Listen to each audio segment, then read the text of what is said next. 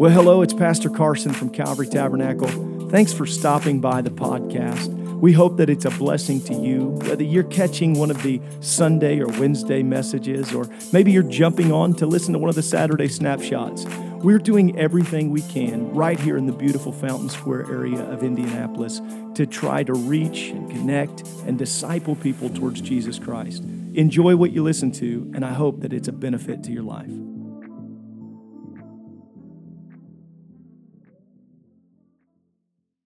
Turning your attention to Luke, the second chapter, a thought I simply cannot get away from. I've asked the Lord that He might anoint me to minister this to you on this December morning. For your understanding of where we're going, we will read verses 1 through 7. If you're a visitor that's taken time to be with us today, we are so appreciative of you getting up on a Sunday morning and coming, whether you're the friend of a guest or whether you found us online, or maybe the Spirit of the Lord just drew you here. We are so glad that you're at Calvary Tabernacle. We say welcome home. We're glad you are here today. Amen. Amen. We're thankful that you're here. We're reading verses 1 through 7. Let's read together. If you don't have a Bible, it's fine. It will be on the screen.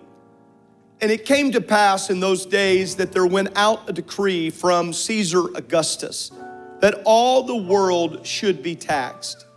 And this taxing was first made when Cyrenius was governor of Syria. And all went to be taxed, everyone in his own city. And Joseph also went up from Galilee out of the city of Nazareth into Judea unto the city of David, which is called Bethlehem, because he was of the house and lineage of David, to be taxed with Mary, his espoused wife, being great with child. And so it was that while they were there, the days were accomplished that she should be delivered. And she brought forth her firstborn son and wrapped him in swaddling clothes and laid him in a manger, because there was no room for them in the inn. I would preach to you today under a thought that hopefully you might remember by title, but principles that should be woven through the text as it ties from the old into the new and leads us forward under this topic, the woes of Christmas travel. The woes of Christmas travel. Would you lift your hands and would you call on the name of the Lord that He might do something mighty in this place over the next few minutes? God, help us. Speak through me. Let me be your vessel. Help me to speak and relay your word in a way that it might be palatable, receivable, understandable. I want it to be applicable, for across this building there are people at all different walks of life, all different levels of biblical literacy, and all different levels of intelligence and age. And I pray that somehow, some way, your word might find lodging in the hearts of every individual that's here, that we might all be greater and stronger believers in who you are and the plan that is for us. And everyone said amen. God bless you. You may be seated here this morning.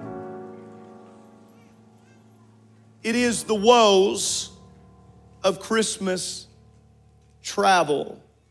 And if anyone was acquainted, it was Mary. It's not bad enough that we have to talk about taxes. We have to talk about Christmas travel. I'm not sure if you have ever endured what I have at times endured. And that is the moment where gifts have been so precisely wrapped. I will say no shot at all men in general, and if you're offended, I'm sorry. But typically the way that women, or at least in our house, women wrap gifts are different. I love the gift bag thing. There are times I have been trying to wrap a gift, and the paper and the gift, I feel like I need an engineering degree to make sense. It's very obvious in our home who wrapped the gifts. And I've got to be honest, Brother Titus, I don't like doing it anyway, so I'm okay. If I could get her to wrap her own gifts. Still working on it. Are there any men in the room that would be honest? Wrapping presents is just not your thing. Come on, you've been waiting on this moment. Men that raised your hand, I want you to raise your hand again. I want you to repeat after me, okay? Don't ask me to wrap the gifts. Wrap the gifts yourself. Praise God. If you feel liberty, I want you to put your hands. But I, like you, Brother Turner, no doubt have been in a circumstance where those gifts, delicate as they might be, have been wrapped precisely. And if the wrapping wasn't enough, then here comes the bow. I don't know where it starts. Don't know how it comes together. I just know that from time to time she takes these scissors and goes, and they go. You know what I'm talking about. Things we all do but never discuss. And then hands it to me because we've got to travel from here to another state. And says, here, don't let this get damaged.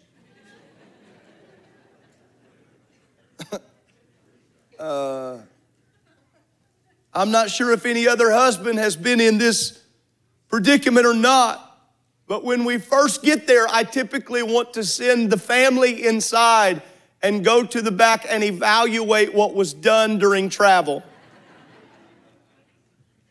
I guarantee I'm not the only person that has had to try to pop a box.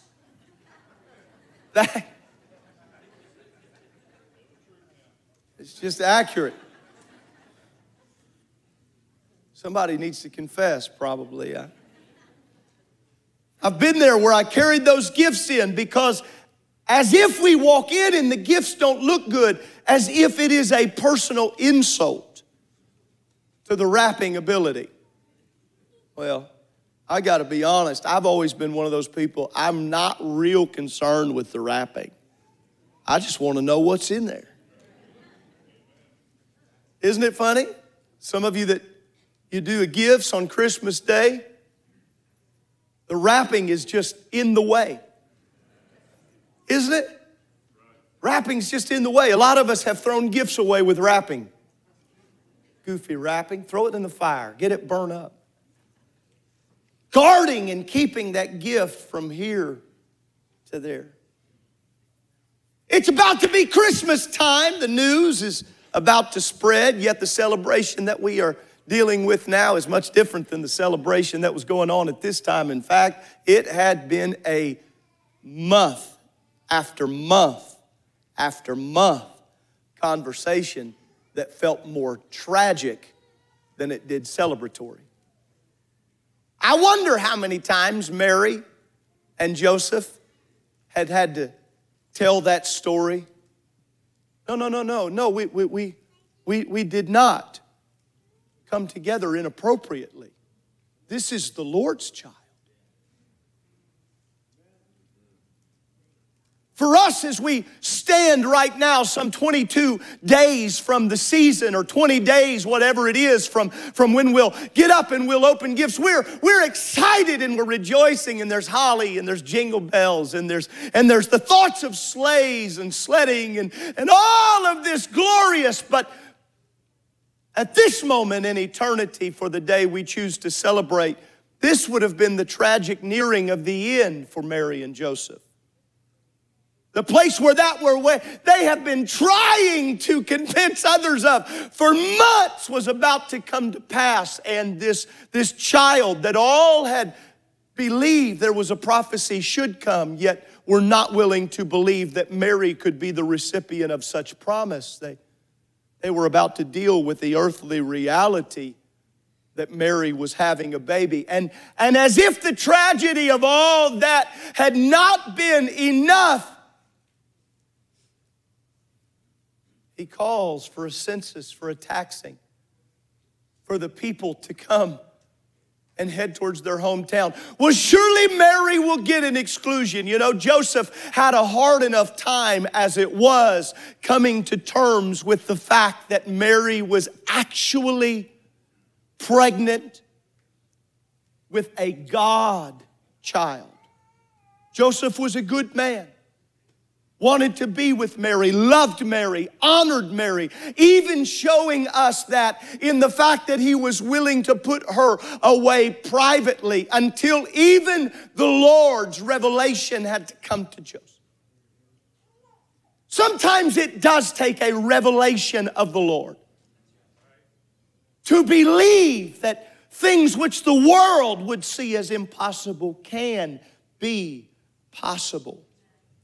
For when Joseph had chose Mary, he probably chose her many years before, watching her family relation. You can try to do a chronological study of the families, try to line them up with both sides of the family of David in some way. And you can see he's watching her for years. But what Joseph didn't know was the Lord had always been watching her.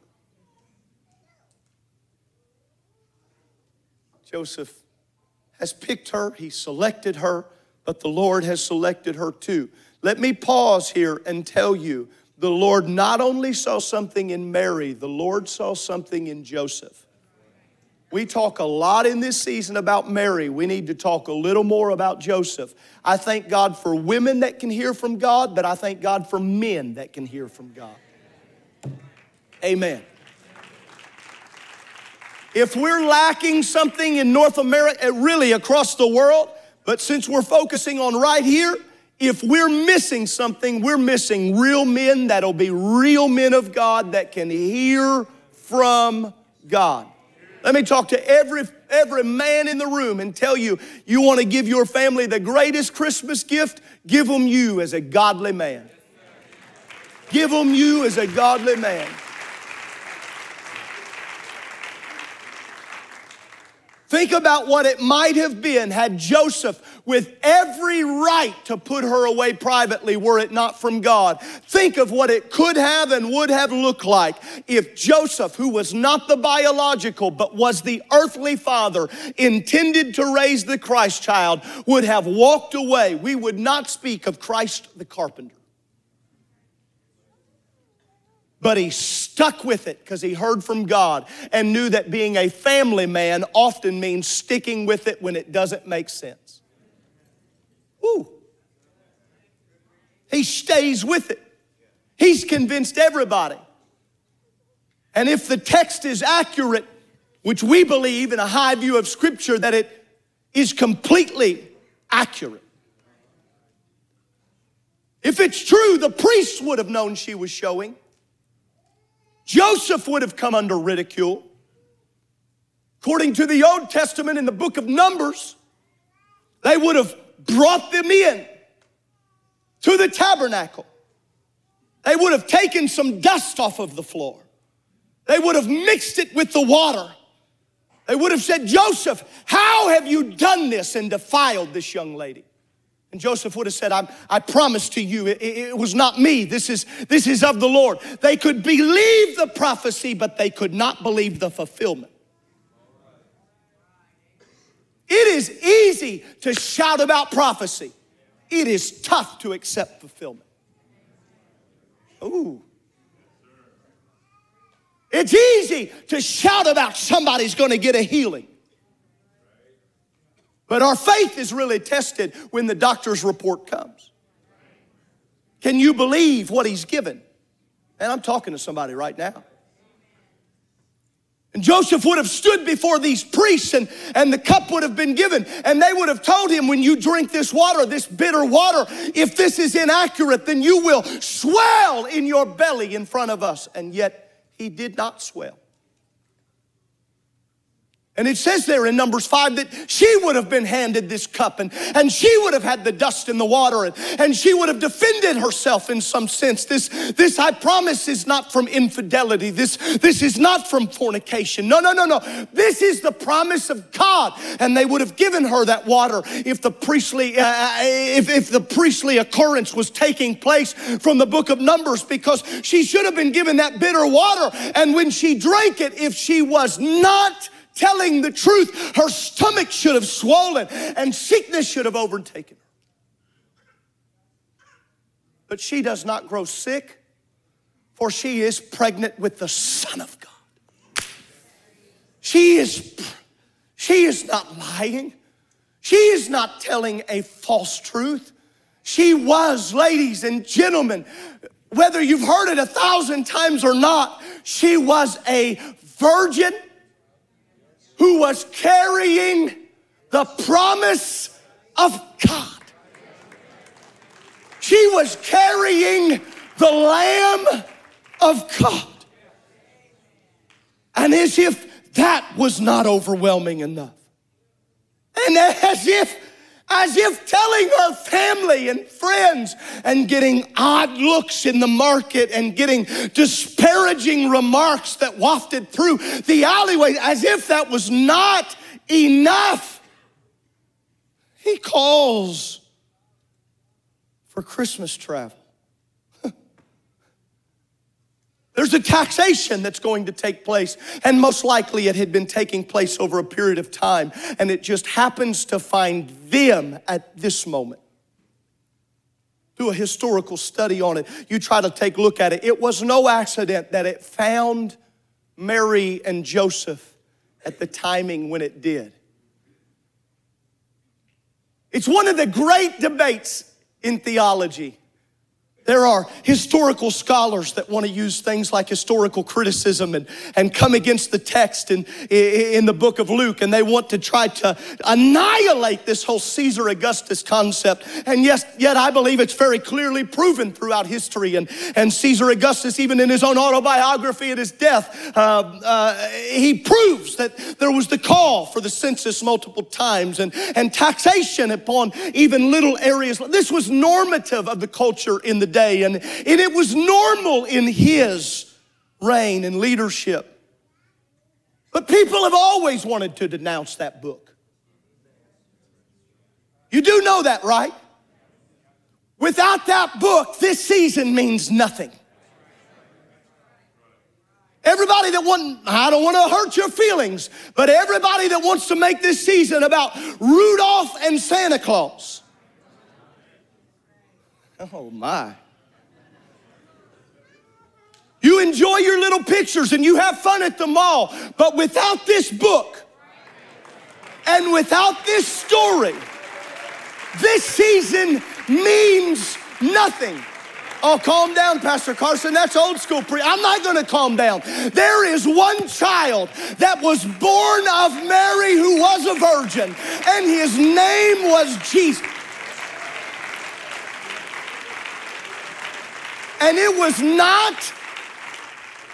not an accident, Brother Brown, why they ended up in Bethlehem. Well, Caesar Augustus wasn't in the will of God. Yes, he was.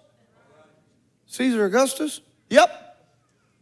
God can use carnal people to fulfill his will. Yes, he can. You take one look at history. Brother Faulkner, you don't have to study real hard to see that over and over and over again, God used people that meant it to be oppressive. How's he going to use taxation? He's going to squeeze the people. Sometimes your trial will squeeze the goodness right out of you. Oh man, I feel like preaching now. They're on the journey. Surely I can get a pardon for Mary. No, you can't. Every lady in here that's ever traveled well pregnant, you know you got to go to the bathroom every 5 minutes. Joseph, make that donkey comfortable. Tell me that ain't a rough ride. And they're easing, but why? Why would it happen? Because Micah the prophet had already declared, it's going to come out of you, Bethlehem. The same place that when I travel back to 1 Samuel and I start reading about Jesse and the lineage of David, the son of David. That Bethlehemite, that Jesse of the old, that son who would be known of David, and the forlorn prophecy that was it's gonna come through tragedy, and it's gonna come through solemnness, and it's gonna come through some genealogy people that you wouldn't think belong there, but they do belong there, because when he shows up, the riddled past will make everybody belong. If he could use them, if he could use them. If you're into perfection, you don't want to look at the genealogy of Christ. And for all the ladies, I see some people's idea of pregnancy, and I wonder where,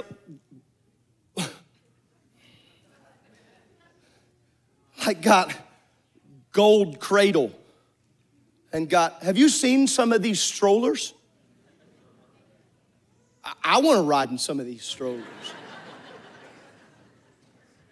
And this amazing, but I'm going to tell you, I don't care if every one of the sheets are satin. I don't care if the cradle is gold. I don't care if the pacifier is platinum. Okay? You got the little mobile and you've got live doves flying around. I don't care what you put into when you get here. Oh God, oh God, oh God. In my mind, I know, in my mind, she's saying, Bethlehem, really? Bethlehem, this is where you bring me? You from Bethlehem? You come from Bethlehem?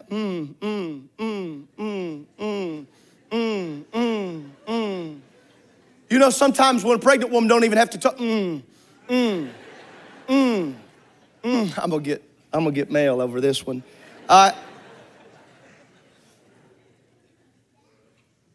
And we get to this place and we have made the manger so beautiful. It's beautiful. No, it's lovely. You know, there were the sheep and they stunk. I'm sorry. And the inn, you know, there was straw. Have you ever laid on straw? You got to be all kinds of country for you to enjoy laying on straw. There's like 5 people in this room that have ever taken a nap on straw, and you're hillbilly. That's it, period. Nobody lays on straw, but we have glamorized it. Ladies and gentlemen, listen to me. There was no room in the inn. If that is not a picture of our world, whether our world wants to believe it or not, it is time for delivery. And there seems to be no room in the inn. But there is a stable.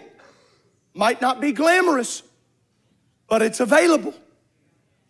Might not be, probably doesn't smell as good as the inn, but it's available. Might not look precise and perfect, but it's available. And she comes to this place. Taxation has forced them here. Census has brought them here. Travel has led them here. But more than any of those things, prophecy. Prophecy has brought. At the end of the day, it wasn't Caesar, it wasn't the taxes, it wasn't the donkey, it wasn't even Joseph. It was prophecy. And there's one thing God cannot do, he cannot lie. He cannot lie. That's why I got good news for somebody today. It doesn't matter how bleak the moment looks. If he gave you a prophetic promise in your life, if you look around and say, you've got to be kidding me. Because by all of the world's accounts, where she's about to give birth is absolute insult to injury. It's insult to injury that she's already had to defend. Her and Joseph have had to be at this place. We're supposed to be married, but we've never even known each other. The Bible says he never touched her, never knew her until after the baby had nothing. There is no intimacy. There's a marriage void of intimacy. We've described it. We've talked about it. And now I'm on a beast and I'm headed for a taxation. She's in a place. Can this be possible? But the least likely of places was the most heavenly designed. And there in a stable, there would be a child. And when this child would be born in Bethlehem, he would be wrapped in swaddling clothes, the torn fragments of clothing. I've believed, and I agree with theologians who believe that it seems to illustrate all of the Old Testament. Anytime that a prophet or a man of God had suffered hardship, they would take their clothing and they would rent their garment. And many theologians believe that it was symbolic that when at his birth, he was wrapped in the hurt of the Old Testament. Every hurt that ever occurred at his birth alone. And I've come to tell somebody here today, because of Bethlehem, it doesn't matter what you're dealing with, our Savior is able to take every hurt and every pain and every dilemma and every circumstance and every situation. Why are you preaching this, Pastor Carson? I'll tell you why I'm preaching this. Because I need you to know that his December didn't come easy either. And there are men and women around this room that are dealing with tragedy in a moment that you think should be glamorous. But I've got good news for you. When Christ comes through, there will be a victory that the enemy cannot stop, and Caesar cannot manufacture, and the government cannot destroy, and the diagnosis cannot thwart, and the enemy of your mind and the enemy of your spirit, he cannot hinder it. Born Gaius Octavius, he was the great nephew of Julius Caesar. How would he ever end up in this plane? There was divine intervention, and if it hadn't been him, it would have been someone else. That's why I speak to you again today and tell you, whatever the government does will only ultimately have to get in line with the plan of God. Woo! We need to hear that right now. We need to know that right now. Yeah, but what are we going to do, Pastor? The world is dark. It doesn't matter how bad the world gets. There is a God whose plan will never be diminished and will never be hindered. He's going to have a birth. He's going to have a church. He's going to have a birth. He's going to have a church. Woo! I feel like we need to just praise God for a minute right now. He'll get you where you need to be. I want you to stand with me all over the house. Just stand. Stand and lift your hands, and I want everybody to hear what I'm about to say. You need to hear this. He's getting you where you need to be. He's getting you where you need to be. He's getting you where you need to be. Don't worry about it, Mary. Don't worry about it, Joseph. It's not out of his plan. He's getting you where you need. I'm preaching to somebody who doesn't understand what you've been going through. And I'm telling you, he's getting you where you need to be.